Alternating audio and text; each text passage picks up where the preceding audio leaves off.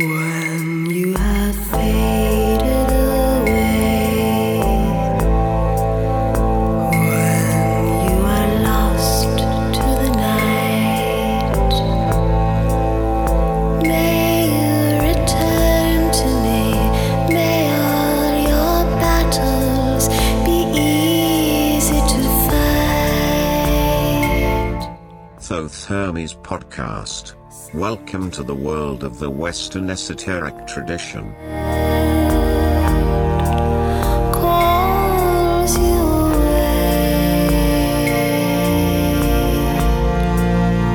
when you are lost to light. Think of the day. I'm disappointed in you.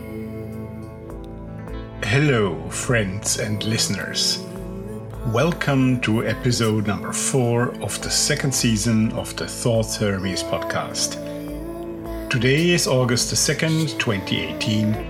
My name is Rudolf. I am your host, speaking to you from nearby the lovely capital of Austria, Vienna. And believe me, it's hot here. Now, this is finally the return of Thoth Hermes to its regular schedule, and I'm so glad we are finally there. Those of you who followed my different messages on social media and on the website know that there were several obstacles also after my professional stress time, which then caused a further delay. But now we are back, and I hope you will keep your fidelity to the podcast. Our featured guest on this episode is Dr. Stephen Flowers, at the occasion of his book Original Magic. I'm sure you're going to enjoy this. I will also present 2 exciting new books to you after the interview, and I present the music of Finnish occultist Aki Cederberg, whom I am sure many of you know also as an author. More on that later on. The news section is not present in this issue because I am rethinking its format for the future. If you want to know more about this, well, you will have to stay on until the end of this episode, where I will tell you more.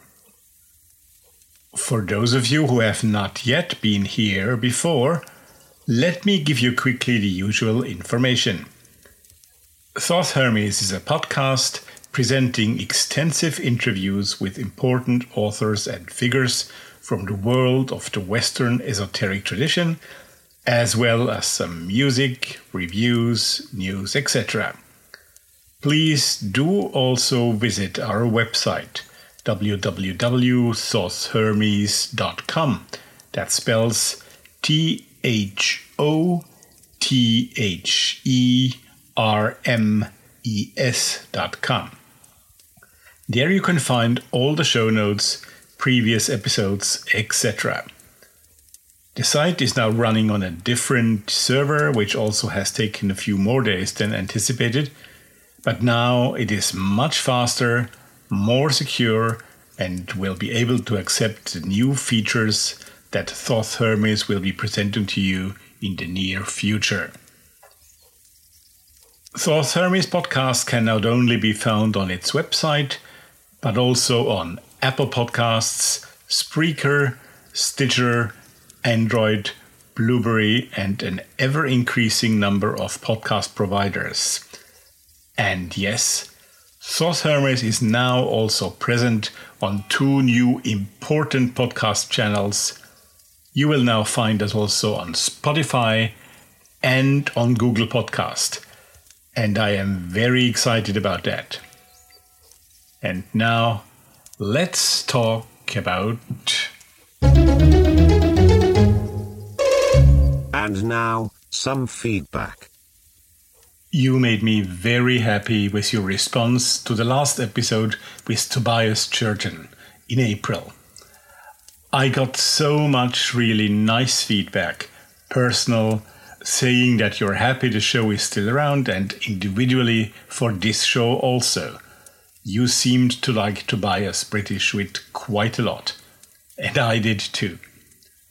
But I was overwhelmed by the fact that the week when I released the show became immediately the third best week in listener numbers ever since the creation of Thoth Hermes. Thank you, thank you, thank you all. I am so glad you like our program, and I hope it will continue like that. Thoth Hermes is definitely now back on track.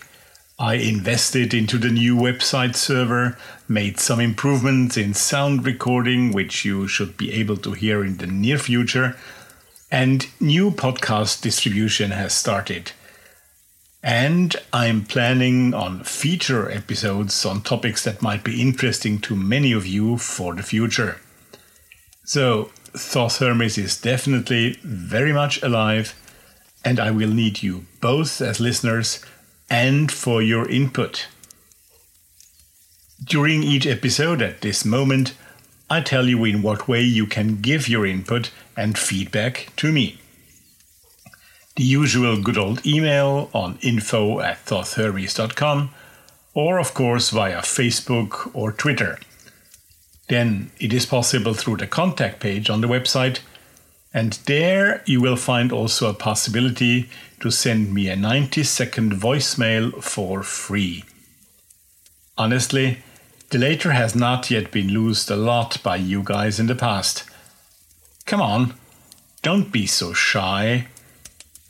But I have last week received a very kind voice message by a listener from South Africa, Eric Anderson, and I'm happy to share this with you.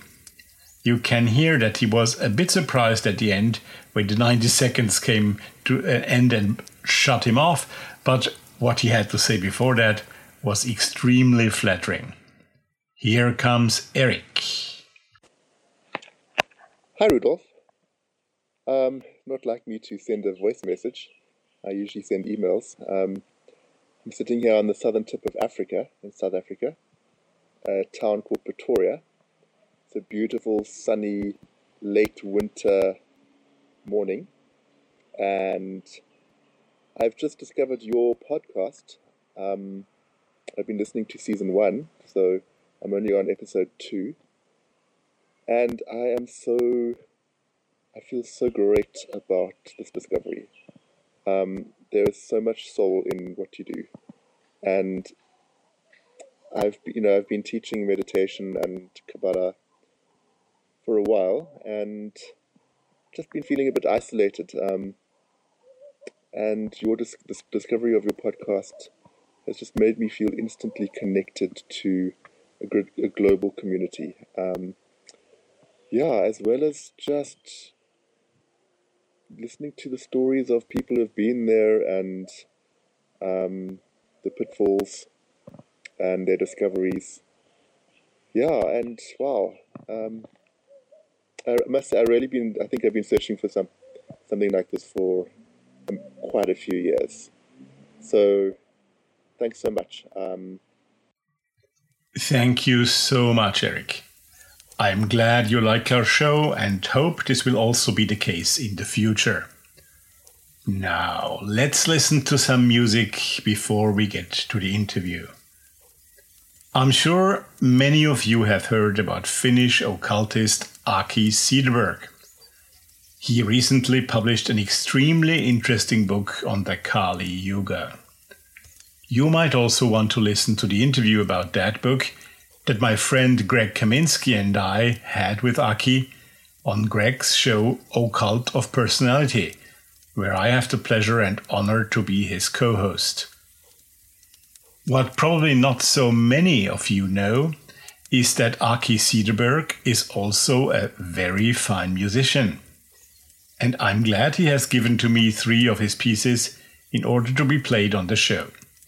He's worked with groups ranging musically from ritual ambient to neo-folk and even pop and chanson. Most notably, Hilo Manaj and Ma. More recently, he has collaborated with Herr Lounge Corps, I hope I pronounced that correctly, as well as with technosophic band of esoteric explorer Gerhard Hallstatt by the name of Allerseelen. We will be able to hear Ma and Herr Lounge Corps today, and our first piece is by the group Ma and called Neiden Märkjen alla, in English, Under Our Signs, from the album Tuhkan Kantajat. I hope you're impressed by my Finnish pronunciation. And that means Bearers of Ash, and it was released on the label Anima Arctica. Enjoy! Päivät katsoimme merelle, yöt kohotimme katseemme tähtiin. Hämärässä valot vannottiin, merkit iholle kartaksi, että ne kantaisivat jonnekin kauemmas. Tämän tyhjyyden kuilun yli, vaan eivät valat kantaneet, riimut riittäneet, ja nyt emme katso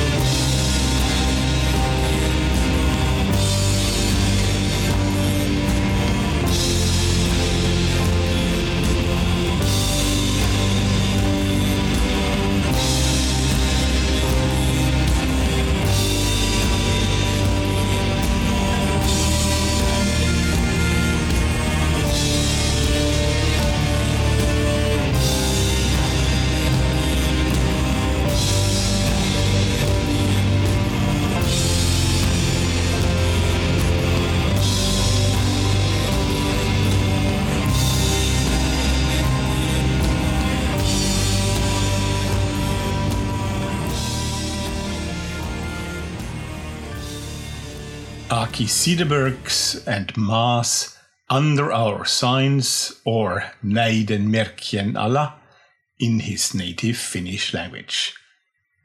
You will find English lyrics and a link to Aki's homepage on the music page of the Thoth Hermes website. Here comes the interview. I don't think that I need to introduce Dr. Stephen Flowers to most of you out there. He has been an important teacher and academic and has written many interesting books on many varied topics in magic and the occult. Some of you might know him best for his books on runes, others regarding his take on the Fraternitas Saturni. You might realize when you listen to this interview that we have already recorded it a bit over half a year ago. My apologies.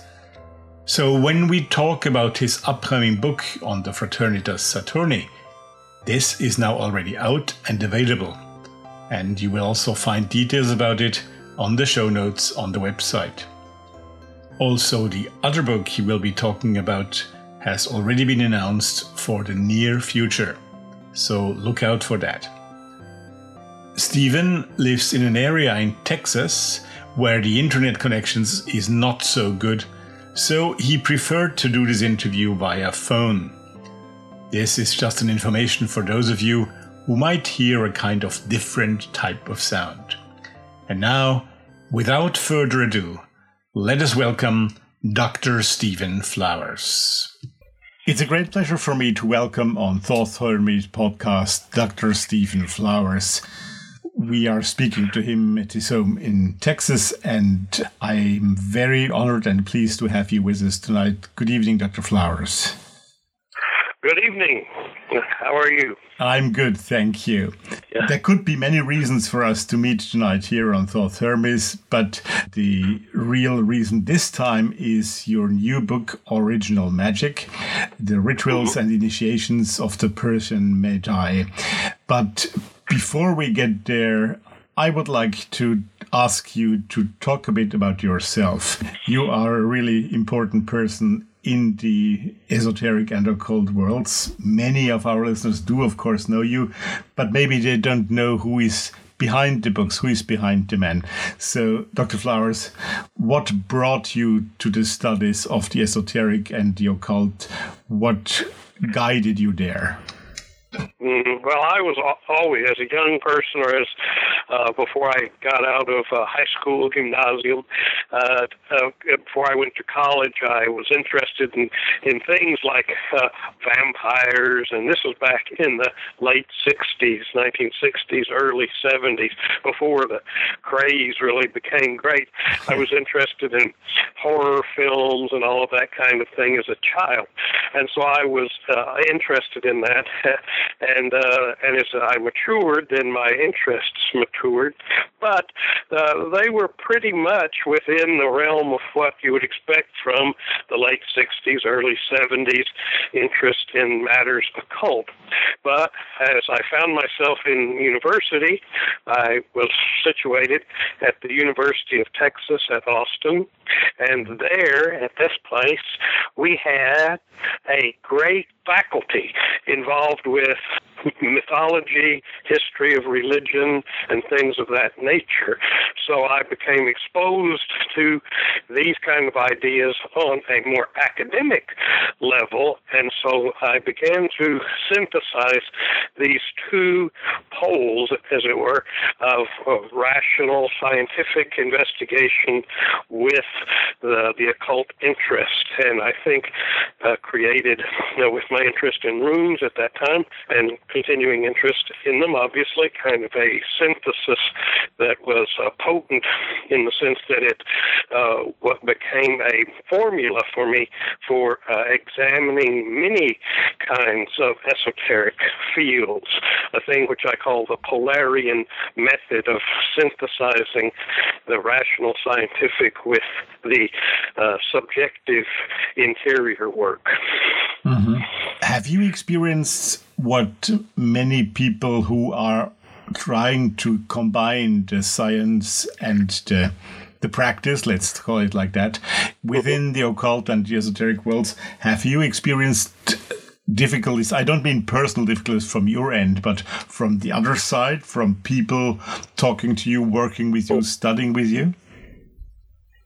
Well, yes, of course, there's always, at both ends, one might say, well, that Flowers, he's too rational, too scientific, pedantic. He thinks there's a right and a wrong, perhaps, or that, there are just 24 runes when I think there are 56 and a half, or something like that. That kind of totally subjective end of the pole. And then on the other hand, of course, from the scientific standpoint then those people will reject any kind of subjective interior component, believing falsely that their science is completely objective, which of course it never is or can be, as long as there is a subject, that is a doer. Yeah. As long as there is a doer of this study, there is and must be a subjective component. And in the true and accurate analysis of something, even scientifically, we have to, the hermeneutics of it demand a kind of a sympathy or empathy for the so-called object of our study in order to come to a truly accurate interpretation. Yes. So Indeed. that's something that I battled sort of within the runological scientific community. They have gone in completely, not all, some of the older guard still have a more balanced view, but younger runologists, for example, in the academy are really totally fixated on linguistic phenomena and sort of are completely reject anything magical having to do with the runes and that sort of thing. So that's been a problem on that end, I'm sure.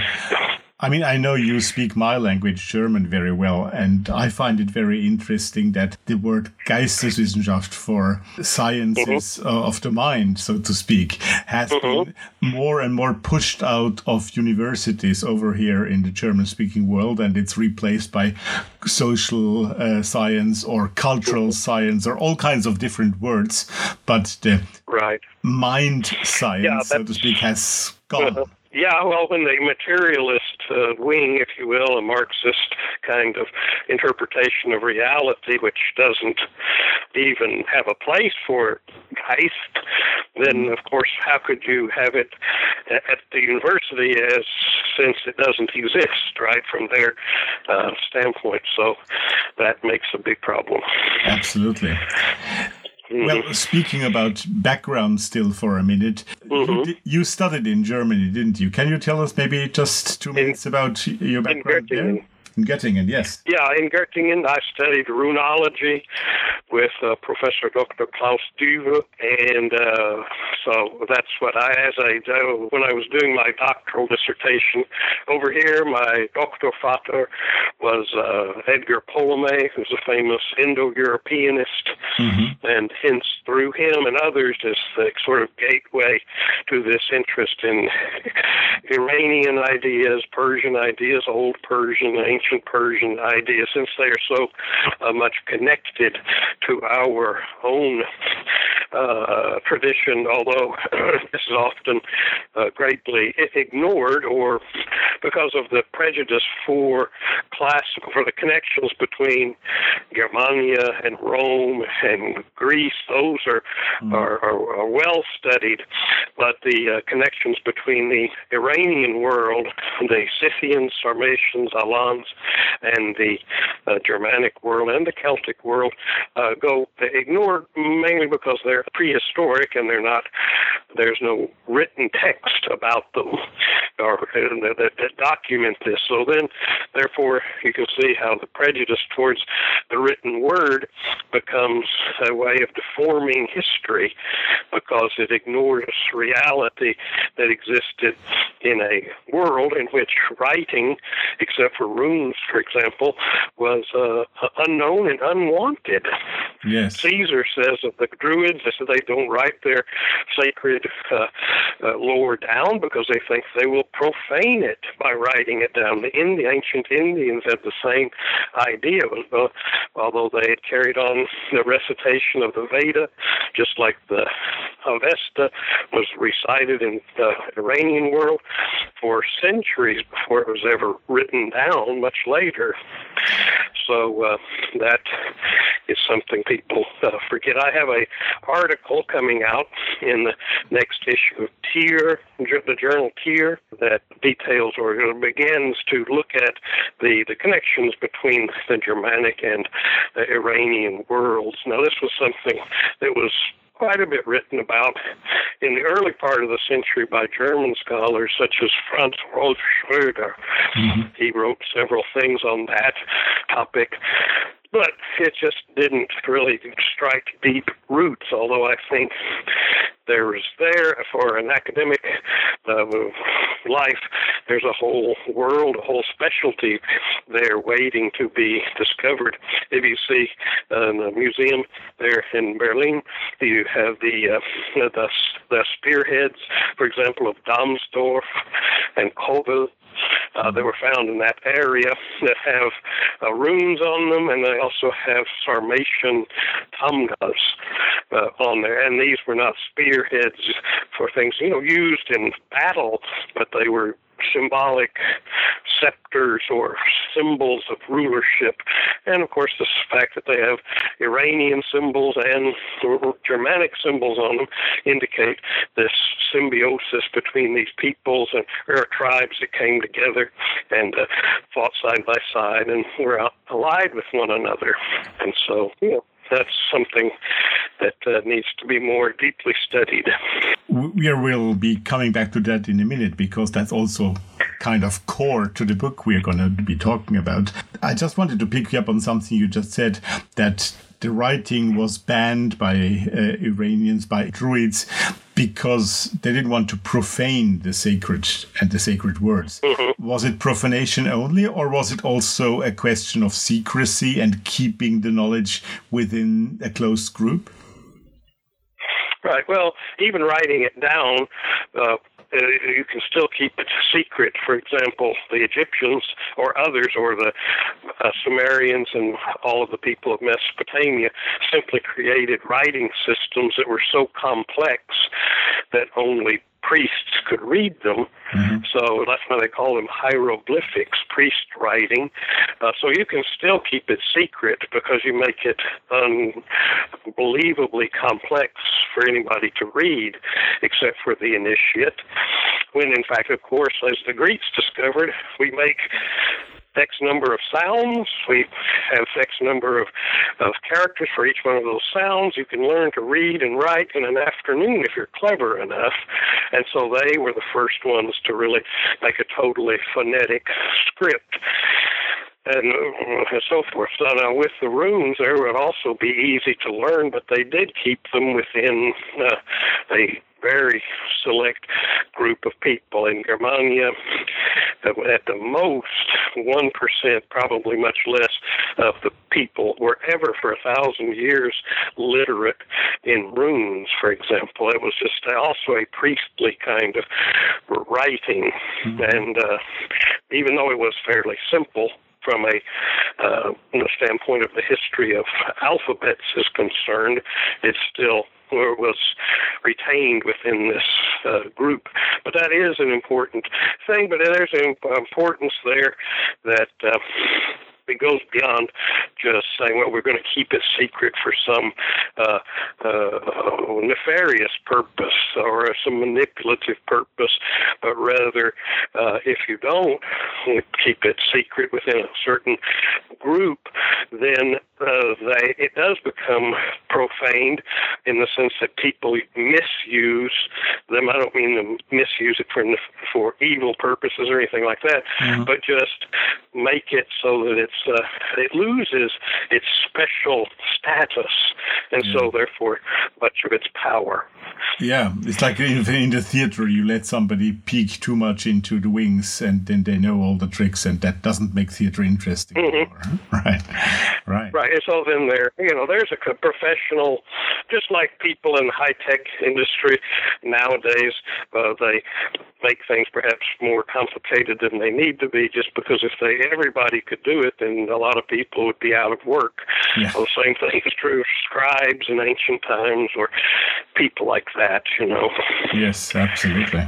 You mentioned the Iranian tradition several times already now. So my next question for you was now starting to talk a bit about the book Original Magic. Well, what did you initially bring to the idea to talk about that subject, about the initiations and rituals of the Persian Magi, of the Mazdan magical system, as it is called? Tell us a bit about the reasons and how you initially thought to write that book. Yeah, well, at first, I've written 3 books on the topic of Iranian ideas in the past 4 years or so. One of them is called The Good Religion. Another one is called The Mazdan Way, which is more of a general essays on topics of interest. Yes. And then this book, Original Magic. Now, The Good Religion goes into rituals and beliefs and so forth for the practice of the Mazdan religion in the West as part of this movement called the Occidental Temple of the Wise Lord, the Western Temple of Ahura Mazda. But that is oriented towards group ideas, and there's just not that many people involved in this to say, well, go down to your local temple and become a part of it. That doesn't exist.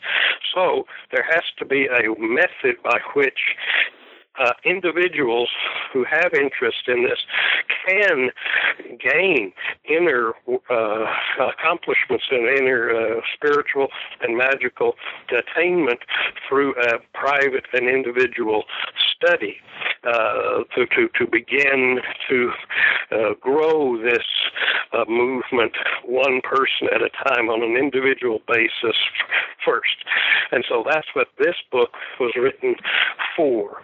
It is very much similar in its scope and certain aspects of its method to one of my best-known works, and that is The 9 Doors of Midgard, called the Die 9 Tore von Midgard in German. And so it has a method to a daily work for an initiatory system and a 1-year curriculum, so that the person doesn't have to say, this is what you must do, but at least it is a guideline to say, really, to make progress rapidly, you need to work every day, do something every day, and study intellectually, read the background and the myth and the religion and the lore and all of that sort of thing, and then do something actively, ritually, meditatively, etc., every day according to a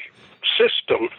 In the case of the runes and 9 Doors of Midgard, we have the runes. But in the case of the Iranian tradition, it's something else entirely, and that is the system of time divisions, wherein each month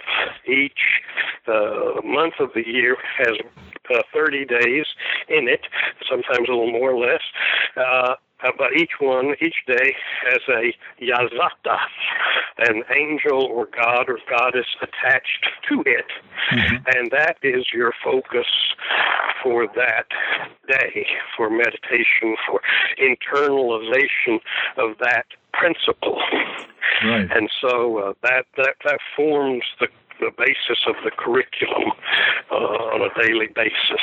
Then progressively you include more elaborate, although it doesn't become excessively elaborate, but a little more elaborate as far as a ritual is concerned and the ceremonial of it, a bit more, until you have a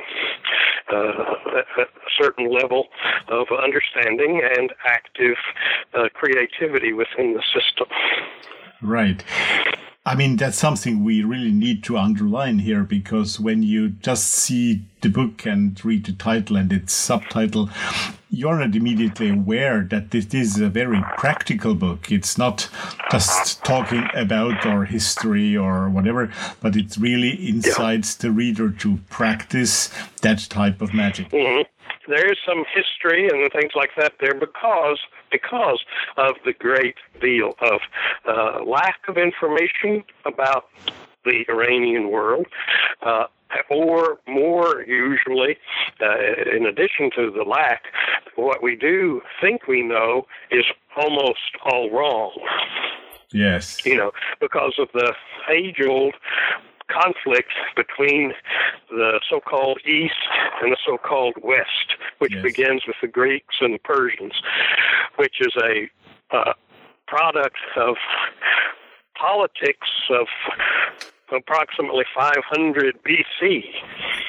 And it's not anything real in the sense that really these two peoples were much closer to one another and more kinfolk than they were dire enemies. They were just military, political, economic enemies, but they were not at odds with one another really that much culturally. Philosophy of the Greeks is almost entirely originally taken from Persian ideas. The Zarathustra is really the first philosopher, the first true philosopher. By that I mean when someone had his insight, you see, that, wait, there's only one true God for all the universe, and that is absolute focused consciousness. Mm-hmm. Which is Ahura Mazda, that is Lord Wisdom. And all the other gods and goddesses, etc., are derived or derivative or emanations from this one principle of consciousness in various forms and aspects. And so that moment of insight where he was able to say, these gods and goddesses that I, myself, Zarathustra, am a priest of, the way my brethren think of that is that they think of the gods as sort of like humans. They're kind of like humans. They hate things. They love things. They're jealous. They are vengeful. They are all the things, except they're just a little smarter than humans, and they live a whole lot longer than humans. But that's the only difference.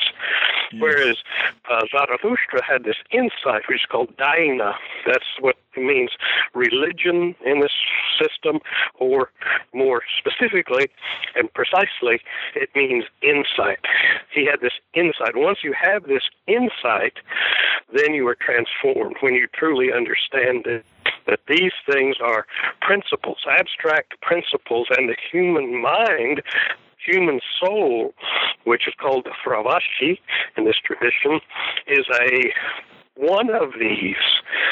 We, as individuals, have this spark of the divine, as Meister Eckhart taught us in a Christian context or a pseudo-Christian context, the idea that we have a bit of divine principle within each individual human being, and it's that thing to which we turn our attention and which we develop in the process of magic, which is the true evolution, information of this entity within ourselves. Aleister Crowley is famous for saying magic is about gaining knowledge and conversation of the holy guardian angel. Well, in that formula, he is precisely, whether he was aware of it or not, I don't know, replicating the ideology of Zarathustra, which is magic is about gaining knowledge from and interaction with your own divine principle, which is the Fravashi, right, which is destined to become godlike in the end and to then become the most optimal warrior in the army of Ahura Mazda against the forces of the Daiva and Angra Mainyu, the wicked spirit, as it were. Which is, when we hear this idea, this fixation that Zarathustra had on good and evil, one great misinterpretation or misunderstanding of this system is that it is, dualistic, yes, but it is moral dualism between good and bad things. Mm-hmm. By which we mean good things are things which make you smarter, richer, more powerful, more healthy, more beautiful, everything. All those things are good. Everything that's bad is that which hurts you, which makes you poor, which makes you sick, which makes you stupid, which makes you ignorant. And those forces or those signals and paradigms are synonymous with the daivas, and those things which make for good results are synonymous with the yazatas, which means literally those things were worthy of worship. Right. And so but the dichotomy is not, and absolutely not, between matter and spirit. That is a heresy inspired by Zarathustra's dualism, but a complete and utter misreading of its meaning. But it was attractive to the person or the mindset which wants a kind of an easy or obvious answer, that spirit is good, matter is evil, and then the world is bad, I'm bad. St. Augustine was, by background, a Manichaean, and hence these feelings and thoughts are really embedded in Christianity to this day. These ideas of the body is bad, the world is bad, et cetera, et cetera. But in the Zarathustra's ideology, the world, matter is good.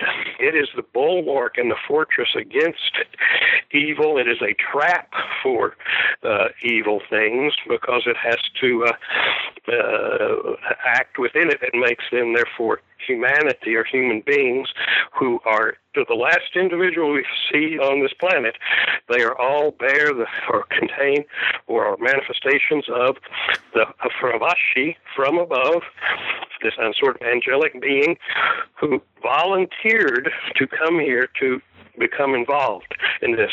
But everyone in the process of coming into being and living in a world which is beset with these attempts to lie to you. What is the lie? They always talk about in this system the lie. We are fighting against the lie, the druj, it's called. The lie is you are bad, you are stupid, you are mortal. These kind of things are lies, and they keep that they being whispered into your ear in order to make you become discouraged and become disheartened and become unhappy and become depressed and all of the things that the daivas delight in. But the azatas are trying to tell you, you are good. You are here. You are a volunteer for the good. You have just forgotten it. You have been wounded by experiences inspired by the lie, but really you are good. Your body is good. This world is good, and we are here to make it better, to become a force for this in this world, not just contemplating things and becoming all spiritualized, but that's necessary. Good thoughts, good words, good deeds. And by good, it always means effective, powerful thoughts, words, deeds, not just, he's nice. He never says anything bad about me. Not that kind of good, but rather effective and powerful and those kind of things. First a thought, then formulated into an intelligible form, intellectually in words, and then in action. And that is the root of the moral teachings of Zarathustra. So that's part of it. But magic is about this self-development of this Fravashi within, and then activizing its power in your life and in the world and in people around you. Yes. Could one say that the Zoroastrian religion, after what you just said, is not so? Its aim is not so much a transcendent aim, but rather an earthly aim. So to explain life and what you do with it, rather than become a spirit-minded person in order to achieve something after life. Right. That all will take care of it itself. There's plenty of lore having to do with what the post-mortem existence and all of that sort of thing is all about, and what's going to happen, and judgment, and then the crossing. These are some of the things that are very familiar from the Germanic world. There's a bridge there, and a person crosses it, and it's kind of treacherous, shaking, trembling bridge, and you are met by a female figure, Valkyria in the north. Daina, you're the manifestation of your soul, etc. In the Iranian tradition, and you are judged. And if you've done more good things than bad things, then you were passed on, and everything is cool and great, and all that sort of thing. All those kind of that lore, all sounds familiar. Indo-European stuff, or really Irano-Germanic kind of lore. But that's all very fine and good to read about and think about. But that's going to, the work is here and now, in my life, in my soul, in my body, right here, right now. I have work to do today. And I have work to do to make the best possible outcome for myself and for the world. I've got to focus on the here and now. And I don't mean, it is spiritual, it is material, it is equal in both. The matter is as holy, you see throughout the Zoroastrian sacred texts and so forth, that the matter, objects in matter, such as water or mountains or fire and so forth, are not just material symbols of something better, but rather are material versions of those other things which are equally good and holy. Right. But the good is also a matter of balance. You know this in German. In English, it's a little bit the same, but in German, it's very stark. The idea that good and bad things have to do with too much or too little of something. For example, in schlimm and schlecht. Yes. Schlimm in English is slim, and schlecht is slight, both meaning things that are obviously mean little, a little bit of something, not enough of something. So things that are bad can be either a deficit, a deficient, or excess, like übel. Evil means too much, overly much of something. So you have something like water is necessary to life, is holy, but tell that to a drowning man. Too much of something in the wrong place, and it's imbalanced and it does harm. So it is, good things are good, but only when they are in their proper balance and place. Indeed. And so ritual and ceremonial and the art form of this ritual in Zoroastrian magic is sort of a rehearsal for the kind of activity that bleeds over then into your thoughts, words, and deeds of putting things into beautiful, harmonious balance and expression of these powers. As always in our extensive interviews, we are now going to take a short break here and we'll listen to another piece of music by Finnish occultist Aki Cederberg, this time with the group Herrlounge Corps. This piece is called Initials BB and is meant as a tribute to the French maiden embodied as Brigitte Bardot. Herrlounge Corps with Aki Cederberg.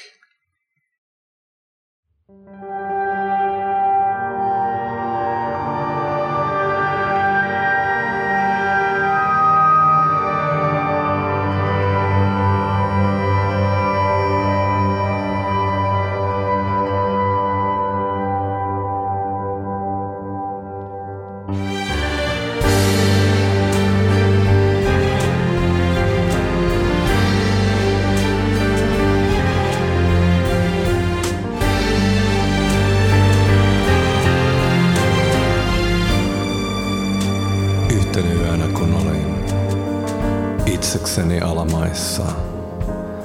Jossain englantilaisessa baarissa, Lontoon sydämessä.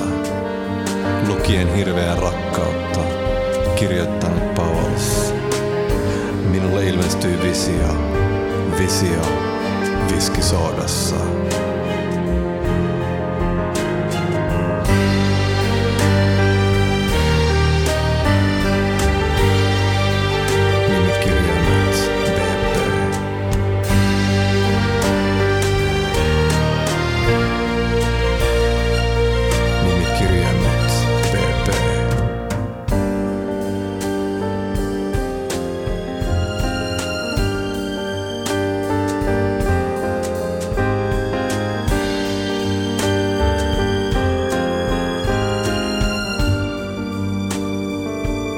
Ja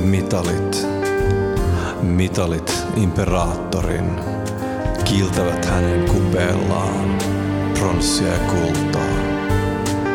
Platina kaivertaa häntä kylmällä kehällään. Orjan merkit jokaisessa sormessaan.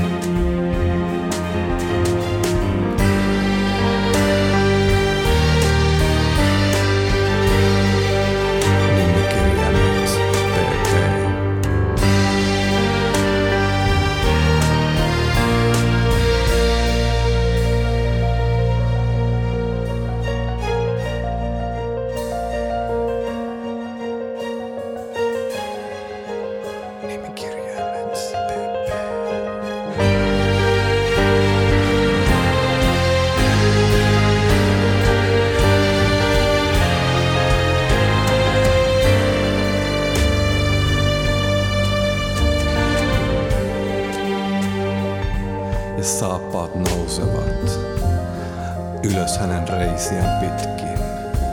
Ja se on kuin malja kantaisi hänen kauneuttaan. Yllään ei mitään paitsi Gerlanin esanssi hänen hiuksissaan.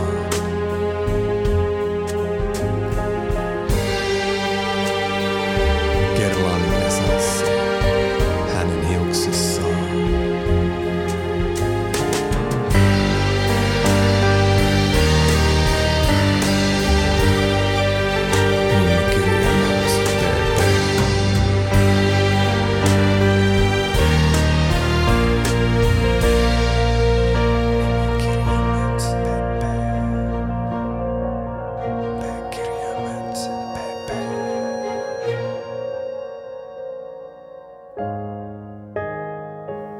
Ja jokaisena hetkenä kuulimme hopeiset kellot. Hänen ranteillaan kuulimme ne. Sen hopeisen helinän, kun hän lähestyi ja sanoi yhden sanan. Almeria, Almeria.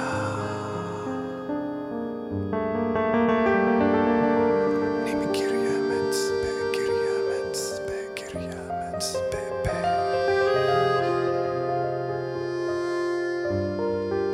Nimikirjaimet, P-kirjaimet, P-kirjaimet, P-P.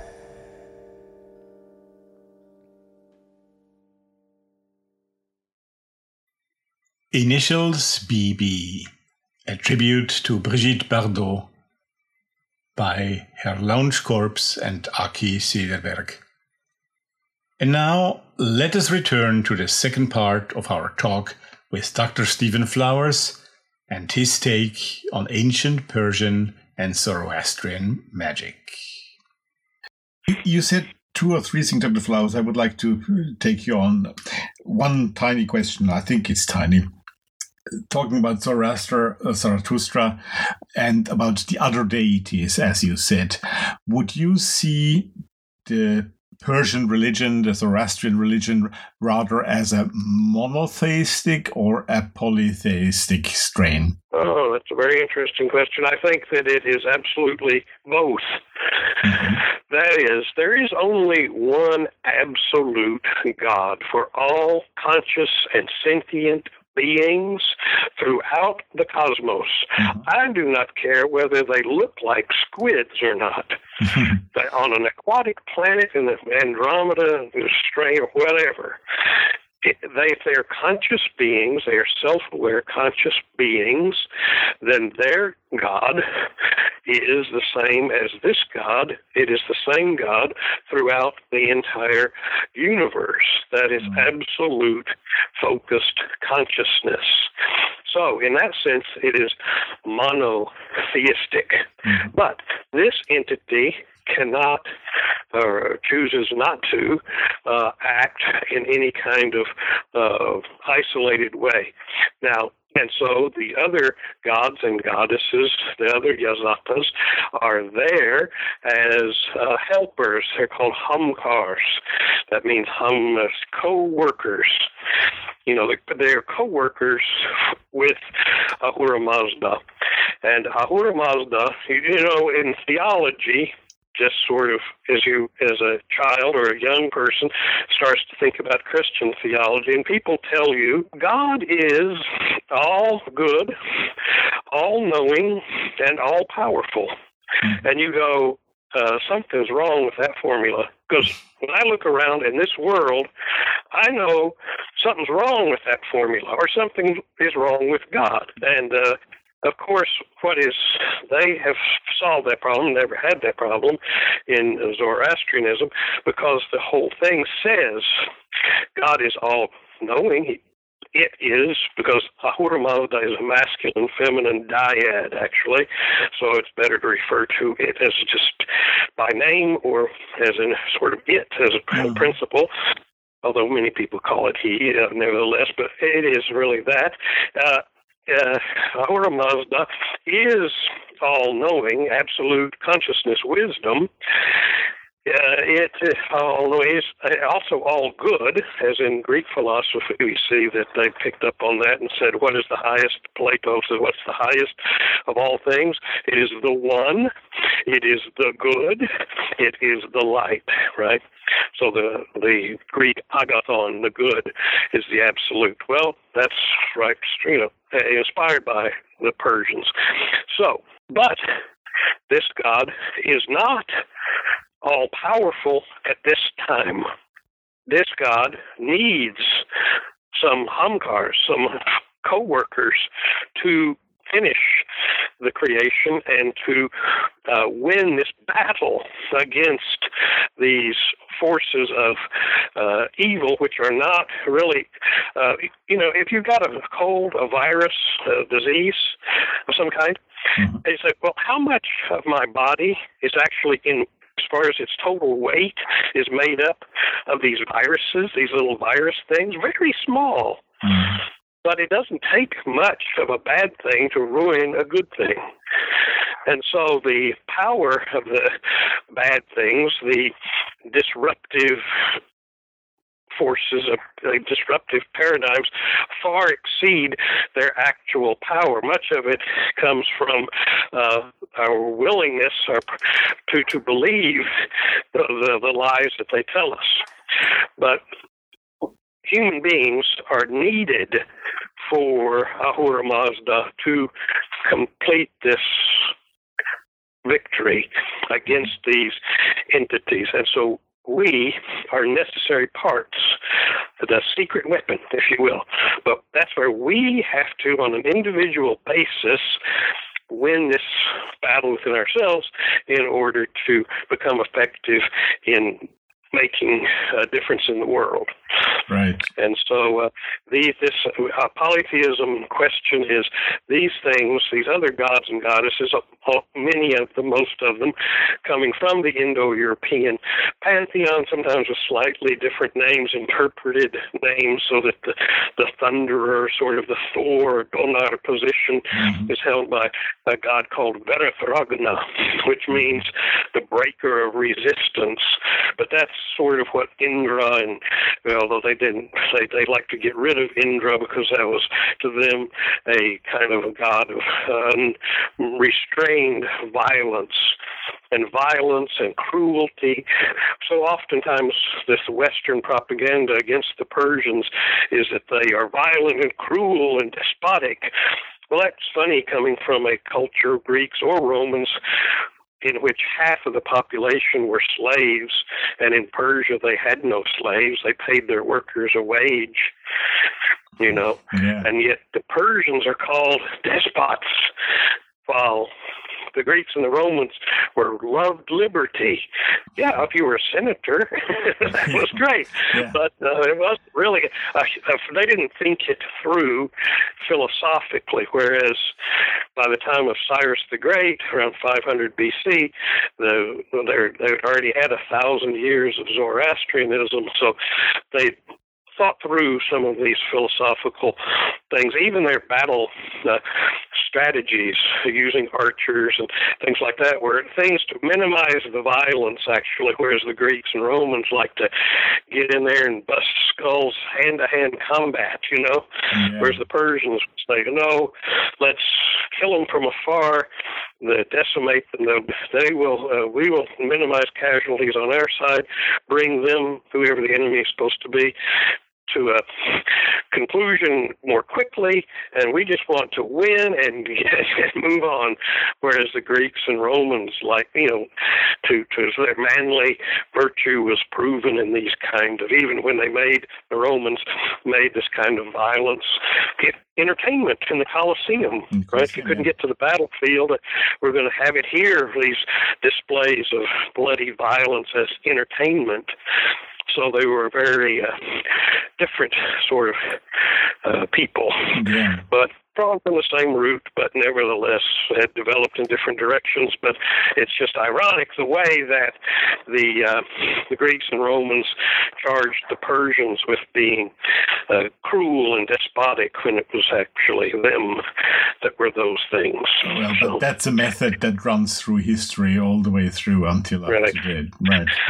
So that answer is very important. I think very important to that important question, and that is when people say, well, I don't like monotheism. Well, this isn't monotheism. The other gods and goddesses are real, alive, and necessary. Yet, logically and philosophically, one must acquiesce in this concept, or I would think logically, and that's something that's also important in the philosophy of Zarathustra, is that it's not like Christian philosophy, if you will, which revels in illogic, right? It's a mystery. We can't understand it.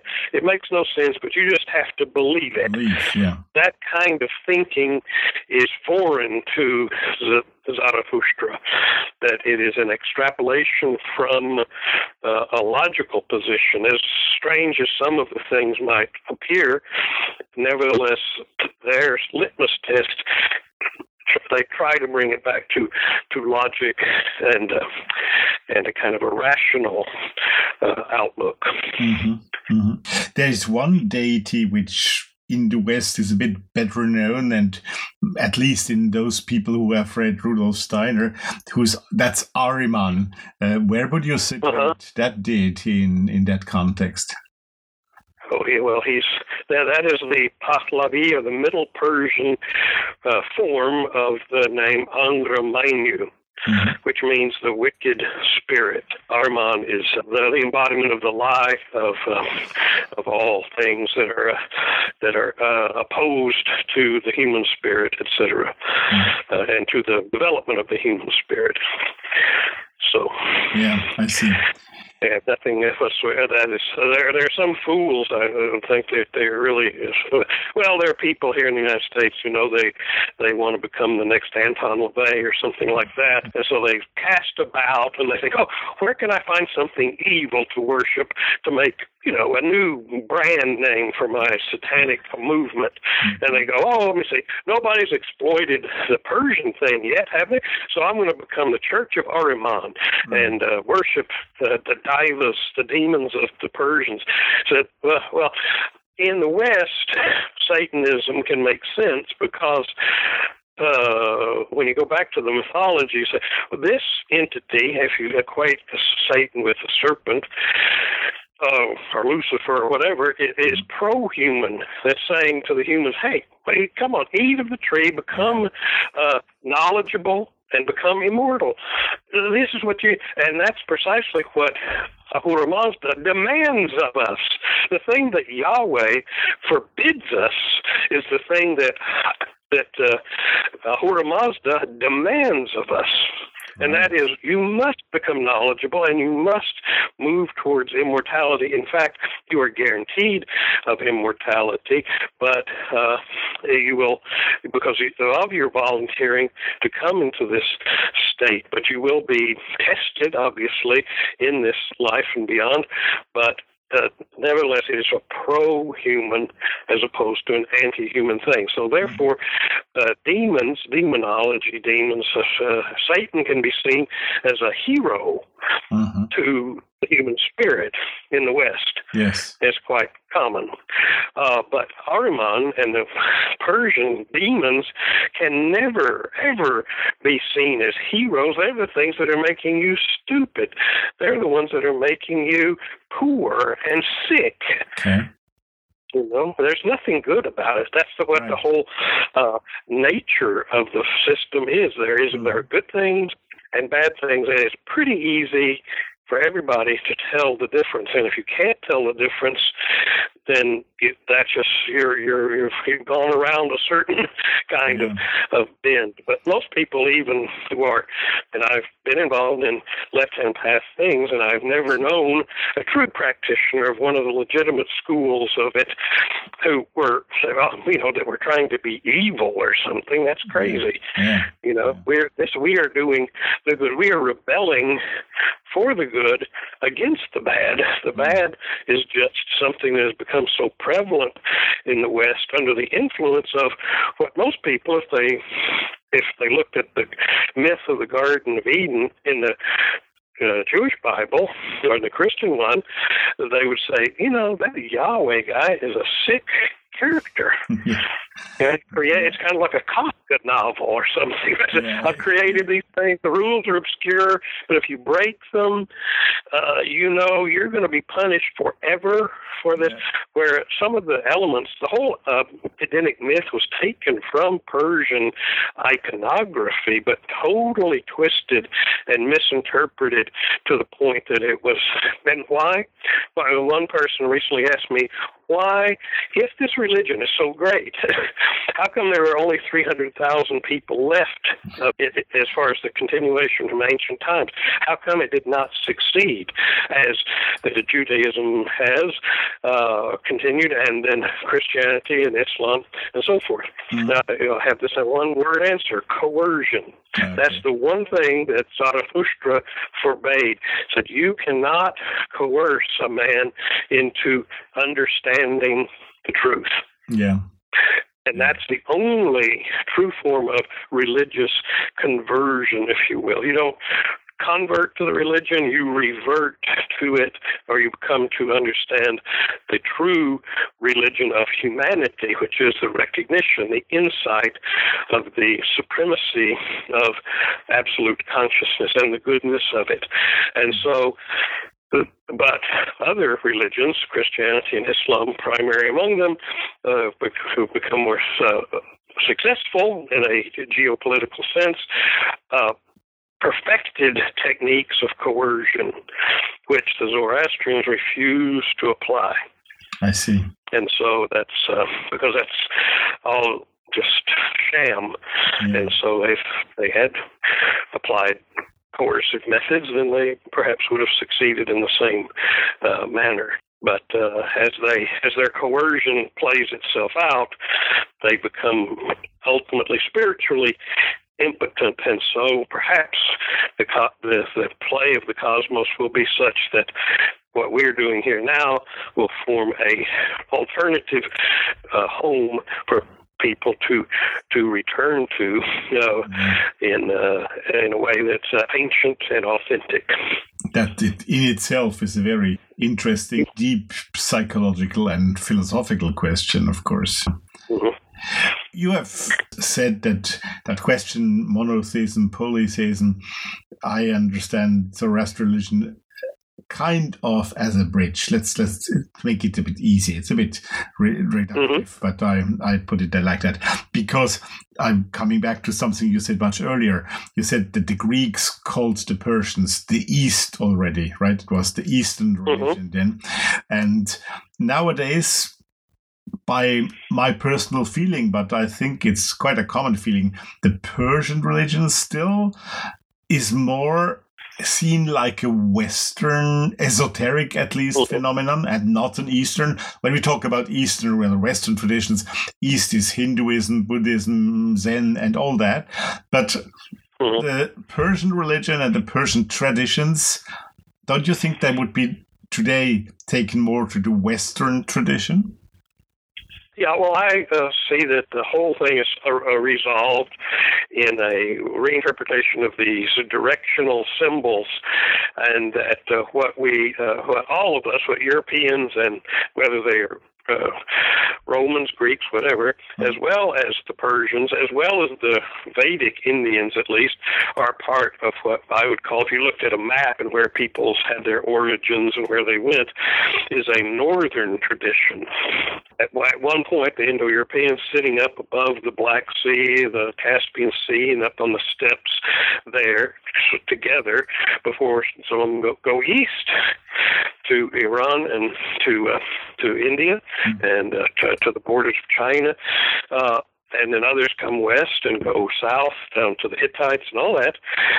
But they come from the north as opposed to the southern traditions of Egypt and of Mesopotamia, the Sumerians, Akkadians, etc., and Semites and such. So really we are at one as northern traditions, and then yes, because really the difference between the Persians and the Greeks was minimal. A lot of the aesthetic differences were just having to do with what styles they chose to borrow from, etc. But that's really they're part of sort of one thing. But the Greeks and the Romans made for this dichotomy or this idea of the evil East, and they were thinking of the Persians and the Persians only, the Indians and the Chinese and others, which we now think of as the East, obviously. Were completely unknown or virtually unknown to them. But much of what we get from the so-called East, or what we think of as the East, even like Buddhism, probably has its roots in Zoroastrianism also. Zarathustra himself, writing about 1700, not writing, but reciting and composing about 1700 BC, mentions in his Gathas that silent meditation is the surest pathway to wisdom. So, and where does Buddhism really take root? Where does it come and really go from? And not in India, really. It has to go north up into what is today Afghanistan, into the sort of the Persianate world. And it's from there that it goes to China and Japan and through the Silk Road routes to the east. And that's where it really has its home. And people have looked at this, at Taoism and the yin and the yang and all of that sort of thing, and has the cultural absorptions of that. Now, what we know is that Zarathustra founded something called the Maz Maga, which means great fellowship, and that's the means by which the texts, the mantras, the verbal formulae were transmitted from teacher to student for centuries and millennia. And this formed the Great Fellowship. And part of it was that they would go into other lands and insinuate the ideas, and I think this was largely a failing proposition, but it was something they attempted to insinuate themselves or ideas of the good into people's cultures without trying to be boastful, prideful, etc., and say, listen, you need to be a Zoroastrian, you need to learn the ways of Zarathustra. Rather, they would say, well, let's take your mythology and try to make it better. Right. And it's been noted by historians of religion, etc., that Judaism was completely reconfigured under Persian influence at the time of the so-called Babylonian captivity. Mm-hmm. This is probably where things like Kabbalah and the things that, for example, some of the earliest scholarly writers on Kabbalah, such as Adolphe Franck, this French writer from the 1840s or something, when they started to study it scientifically or from a religious historical perspective, said, where did this idea of emanations and such things come from among the Jewish people? This has nowhere to be seen. It's nowhere to be seen in this religion until a certain moment. And that was at the time of contact with the Persians during the time of Cyrus. When Cyrus came, liberated the Jews from Babylon and repatriated them back to Jerusalem and helped them rebuild their temple, financed it, because he said, these people, we're going to be good allies or whatever. And so he was great. An entity, a person called in the Old Testament, called the Messiah, the Messiah. Mm-hmm. Is Cyrus the Great, because he liberated the people. And he conquered Babylon without killing anyone, through psychological warfare. And part of the way he did it was saying, I give all credit to Marduk, your god. It wasn't necessary for me, to take credit and lord it over people. These poor Babylonians were thinking he's going to kill half of us, enslave the rest of us, and do all sorts of horrible things, because that's what we would do to him if we conquered him. But yet he said, no, worship your own gods, continue on. This is what we have, and if you're interested, you're welcome. But if not, then carry on. And that's this idea of non-coercion, really and truly, in realpolitik, really practiced, not just lip service given, but rather actually practiced. Yeah, that reminds me of that theory by the Egyptologist Jan Assmann, who I'm sure you're aware of, who said that it was monotheism which created the fights between religions, because before that, each religion would maybe integrate the deities of a conquered people, but would not try to erase a religion.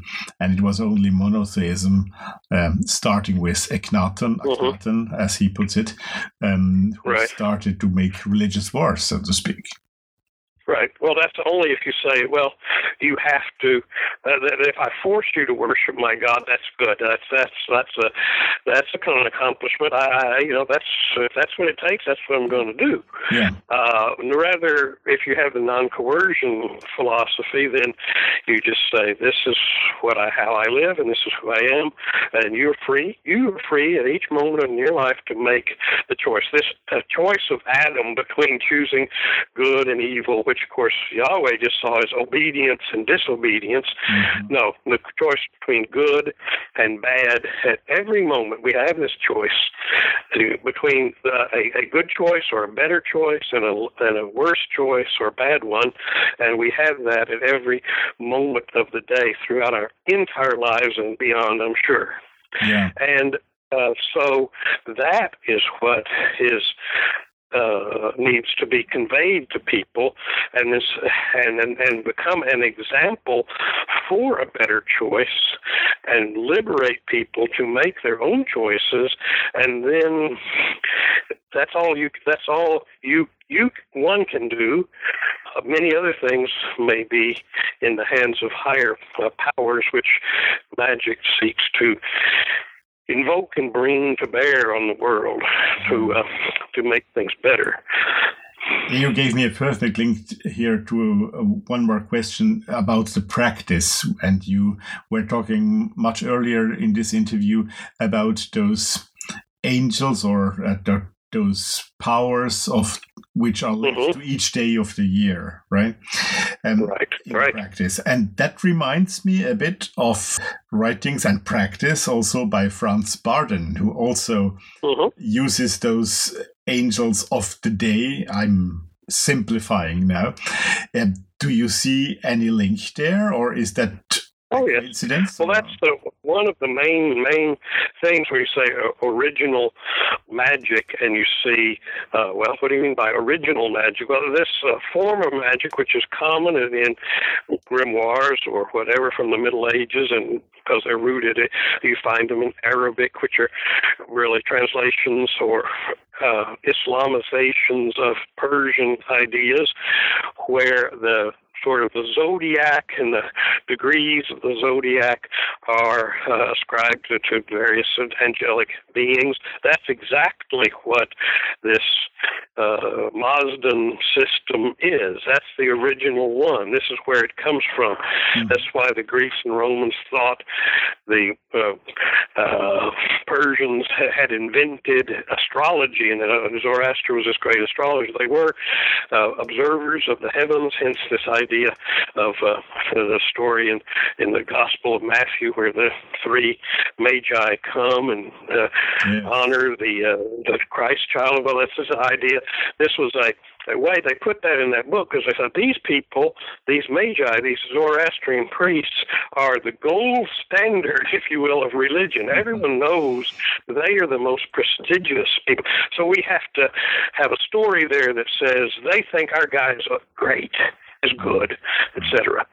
And so, but the idea that they're observing the stars in the heavens and this kind of thing. Now, what the star actually was, if there was one, was something that was possible, that they observed the night sky, and if there was a nebula or some kind of conjunction or all kinds of different things in a certain constellation, for example, in this case in Aries, which was ascribed to Judea and that part of the world, that this meant that a Sayoshant, a savior, a great teacher, would be born in this place or at this time. And so that was something that this idea of saviors, of course, we're familiar with that. You think of bodhisattvas and avatars and all that kind of thing, but really the oldest form of this we know of is in the Persian system, where they talk about Sayoshants, which are saviors, people who come, or beings who incarnate, who are here to teach and to make the world better and to give new information and that sort of thing. And at the end of time, there'll be this great Sayoshant.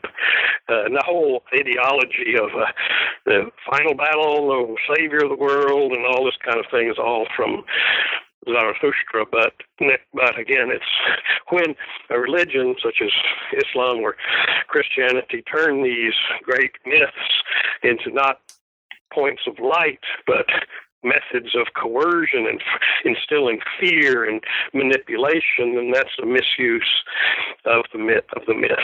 Yes. So that's bad. It is all fascinating. I'm afraid we will soon have to wrap it up, Dr. Flowers. I would like to ask you one final question, looking into the future. What are your upcoming book projects or other projects you would like to talk to us about, and what can we look forward to coming out of your pen in the future? Okay, well, I just finished a book on the god Wotan, and that will be quite a big study. Just finished producing it now, final stages. And with Inner Traditions, we have books coming out, the new editions of my Fraternitas Saturni book. Yes. And one called Rune Might, which is an old book of mine, has been updated and improved about the German rune magicians of the early 20th century. That's coming out. And I'm also working on a book about esoteric interpretations of American horror films of the early 20th century, before 1975. Many fascinating things. When in the olden times, when before there was a phenomenon in America, which I was part of in the 1960s, where little kids were fascinated with horror films, and we saw horror film, we watched them on TV, and we had magazines that talked about them, and we were called or became called the Monster Kids because we were all into monsters. But the people who made these old movies in the 20s, 30s, 40s, the people who made them were not into horror films and stuff like that. They were just really coming up with these things sort of deep within themselves, almost like a Rorschach test of the culture. So the things you see in these old movies are really put there almost unconsciously, so they can be interpreted in a hidden kind of way. After a certain moment in time, when the Monster Kids started making movies, we were very well aware of what we were doing. And so there's no unconscious elements there anymore. It's all really pretty much out in the open, and nothing to interpret as hidden meanings or anything, because nothing is being hidden. Yeah. And so I have undertaken this new idea, I think, of interpreting these things, and a lot of them have to do with the literature that was based on Edgar Allan Poe and, of course, Frankenstein and all these kinds of things. Yeah. So that's a book I'm working on now, and others. I usually have 3 or 4 books working at one time. Many things to watch out for there. Many things. Yeah. But those Intertraditions books. I have a book that's just come out. It's really one of my older books, but virtually no one saw it because it was published at a time I didn't have much resources at that time. It's been published by a new publishing house called Arcana Europa. Okay. Arcana Europa, and it's The Northern Dawn, a history of the reawakening of the Germanic spirit. And this is the first volume of a 3-volume study about the reawakening of Germanic spirit. And so to put this in the context of history, and this volume deals with the origins and ancient manifestation in the medieval period, in which a lot of these ideas were really sort of maintained and held on to even within a Christian overlay. Yes. And then subsequent volumes will talk about the revival of the Germanic religion up to the present time.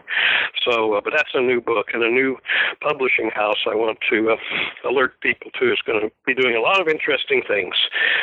Arcana Europa. My books, a lot of them that are available on Amazon, etc., but you can also go to my website, seekthemystery.com, to find books, and that's sort of my overriding philosophy, and everything that I do is summed up in the Old Norse phrase "Rein til runa," which means seek the mysteries, because that's what is so much a part of our human spirit, to do that. And by seeking them, we get more and more clarity as we seek the unknown. Absolutely. Well, that sounds like a perfect phrase to wrap it up, Dr. Flowers. That's right. Thank you so much for being with us today. It was great to have you. Thank you. And I'm looking forward to hopefully have you back one day with some other interesting topic to talk about. Sure. I look forward to it. Thank you. Thank you, Stephen, for your time and for your interesting insight you gave us in this interview. And apologies that this interview took over half a year to be released. I hope you all enjoyed. What I like about this book in particular is that it is a great combination of practical advice and historical background, and it has a readable and practical length. You will find all the details on the Thoth Hermes website. And now, let's get to a couple of other books I would like to present to you.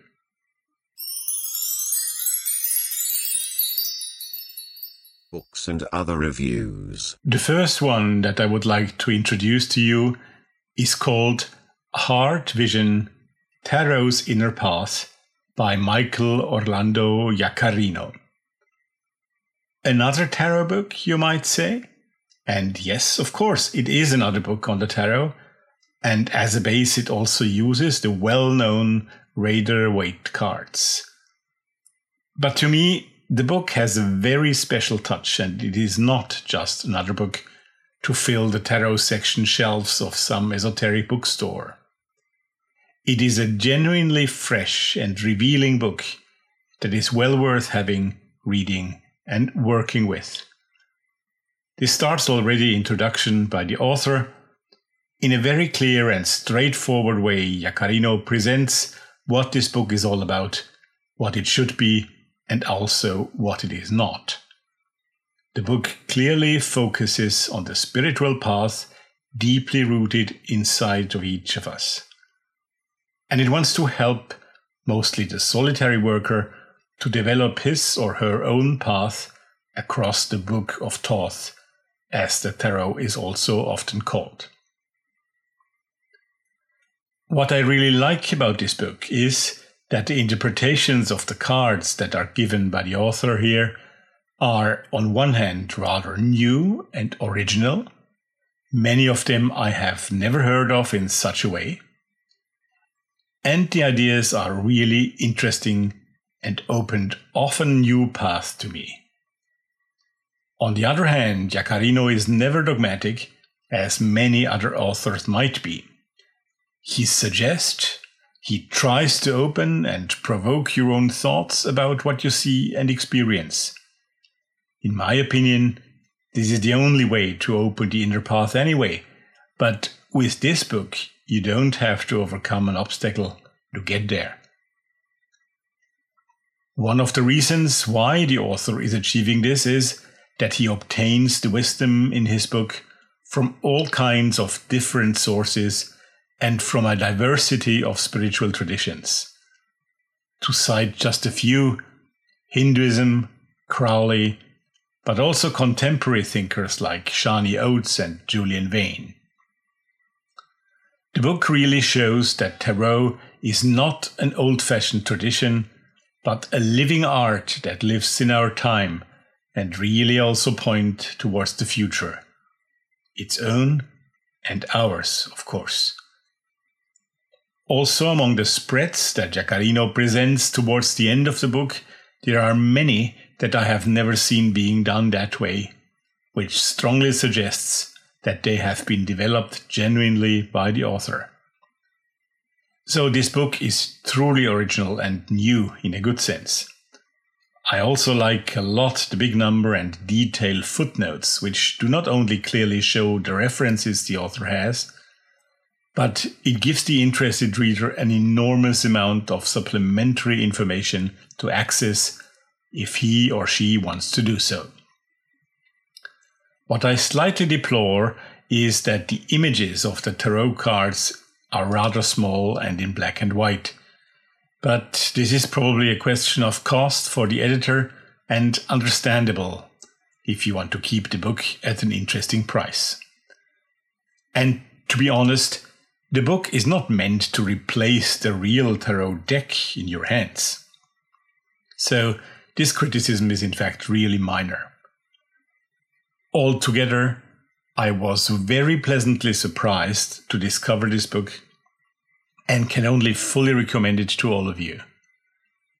It is not just one other book on the tarot, but for anyone who wants to get a fresh approach on a subject he thinks he already knows all about, just as necessary a read as it is for the starter who doesn't want to be blocked by overcome interpretations and tarot dogmatism.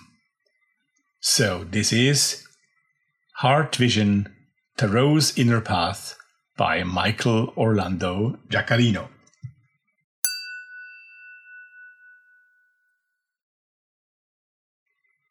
I promised you a third piece by Aki Cederberg and his friends, and here it comes, before we get to the second review. Here he is again with the group Ma, again from their album Tuhkan Kantayat.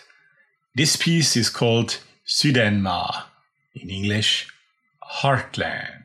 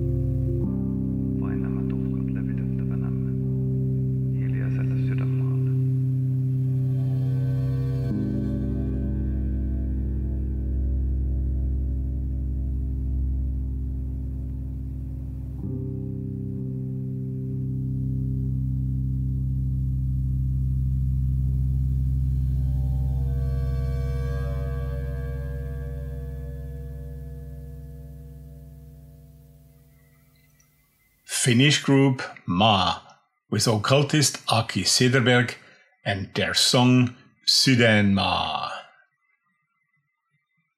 The other book I want to present to you is a translation rather than a new work, but there are several remarkable aspects to it. First, I need to talk about Enodia Press, a Mexican publisher which have produced this book in a very nice and bibliophile way.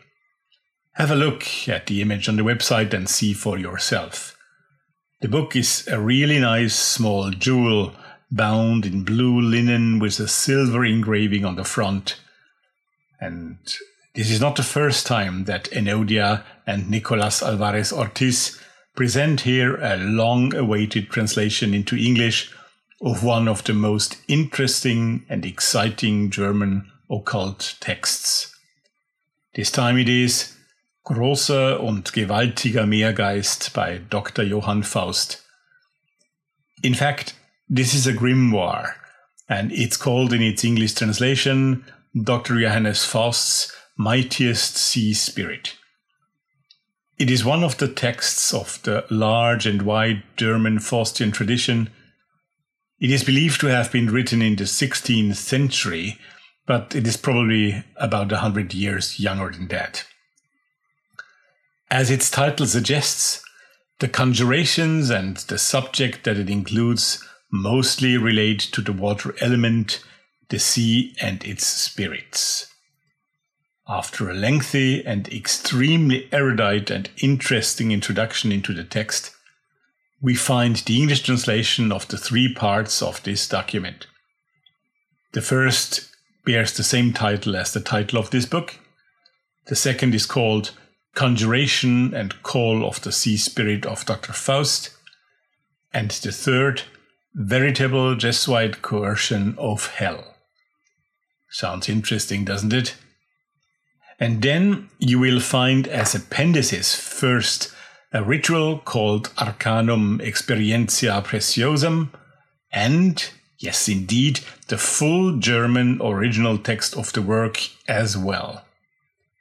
So this small beautiful book does not only give you a full and very detailed and appealing English translation, plus beautiful reproductions of the original illustrations and jiggles, etc., but also as a reference for those who want to see the real source and for those who speak German, all that you need. And this makes this book, in my opinion, quite extraordinary. It is a must-have for all grimoire collectors and for people interested in the Faustian tradition, be it in German or in an English translation. I did receive this book for review a few months ago, as you can imagine, and what worries me a bit is that when I now wanted to create the page on the website with all the links, etc., I realized that the website of Enodia Press, the publishers, was down, and I couldn't reach Nicola via Facebook as previously. Well, hopefully this is only temporary, and Enodia will be back soon. It is really worth it. And if anyone knows about what's going on or finds a trace where to get this book again, please do let me know so I can complete the reference page on the website.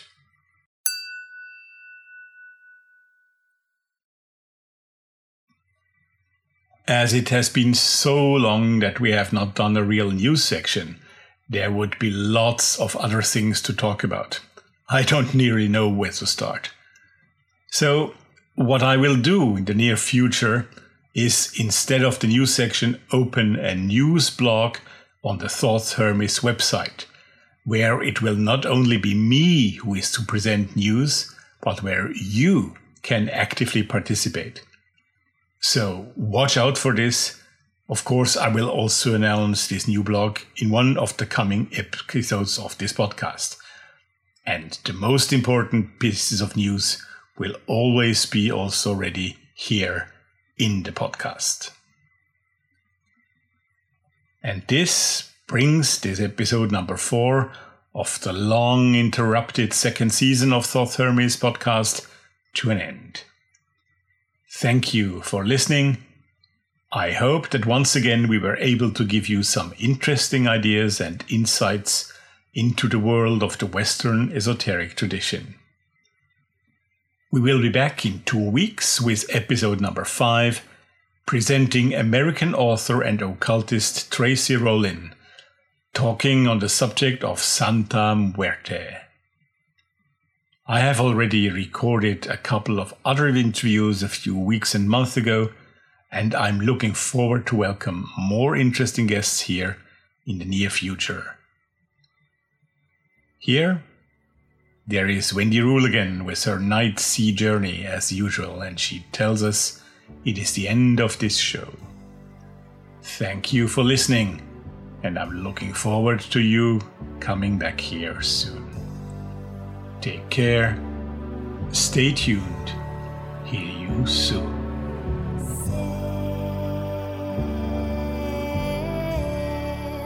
Slow as the moon, lights our way home into a echoing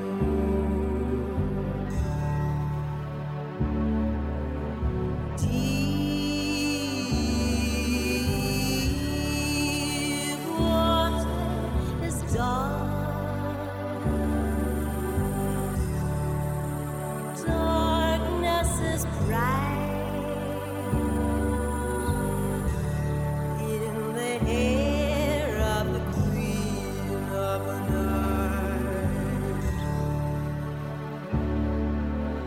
Come to me, come to me,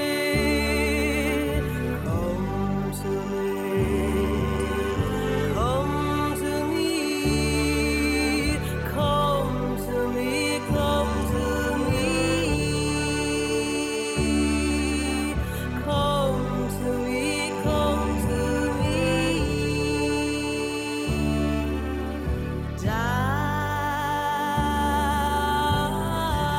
Dark waters cold, waters cruel, water that quickens your soul.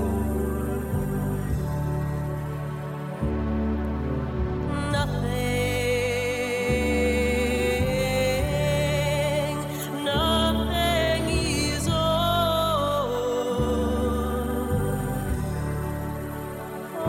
is within. Nothing can soften her core.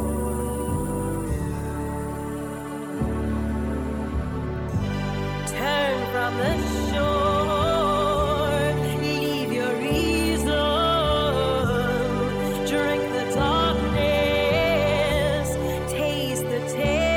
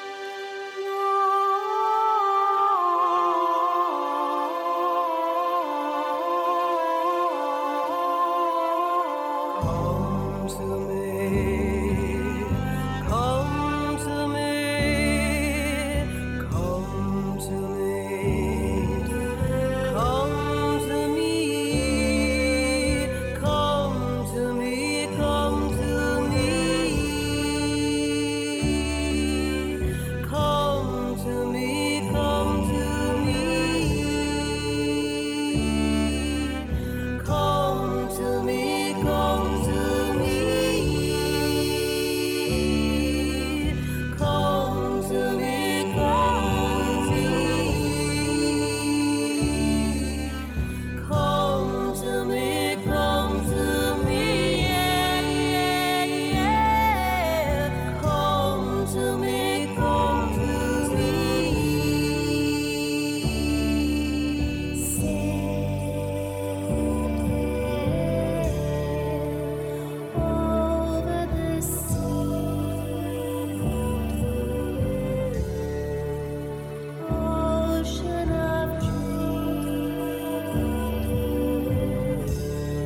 to the arms of Persephone,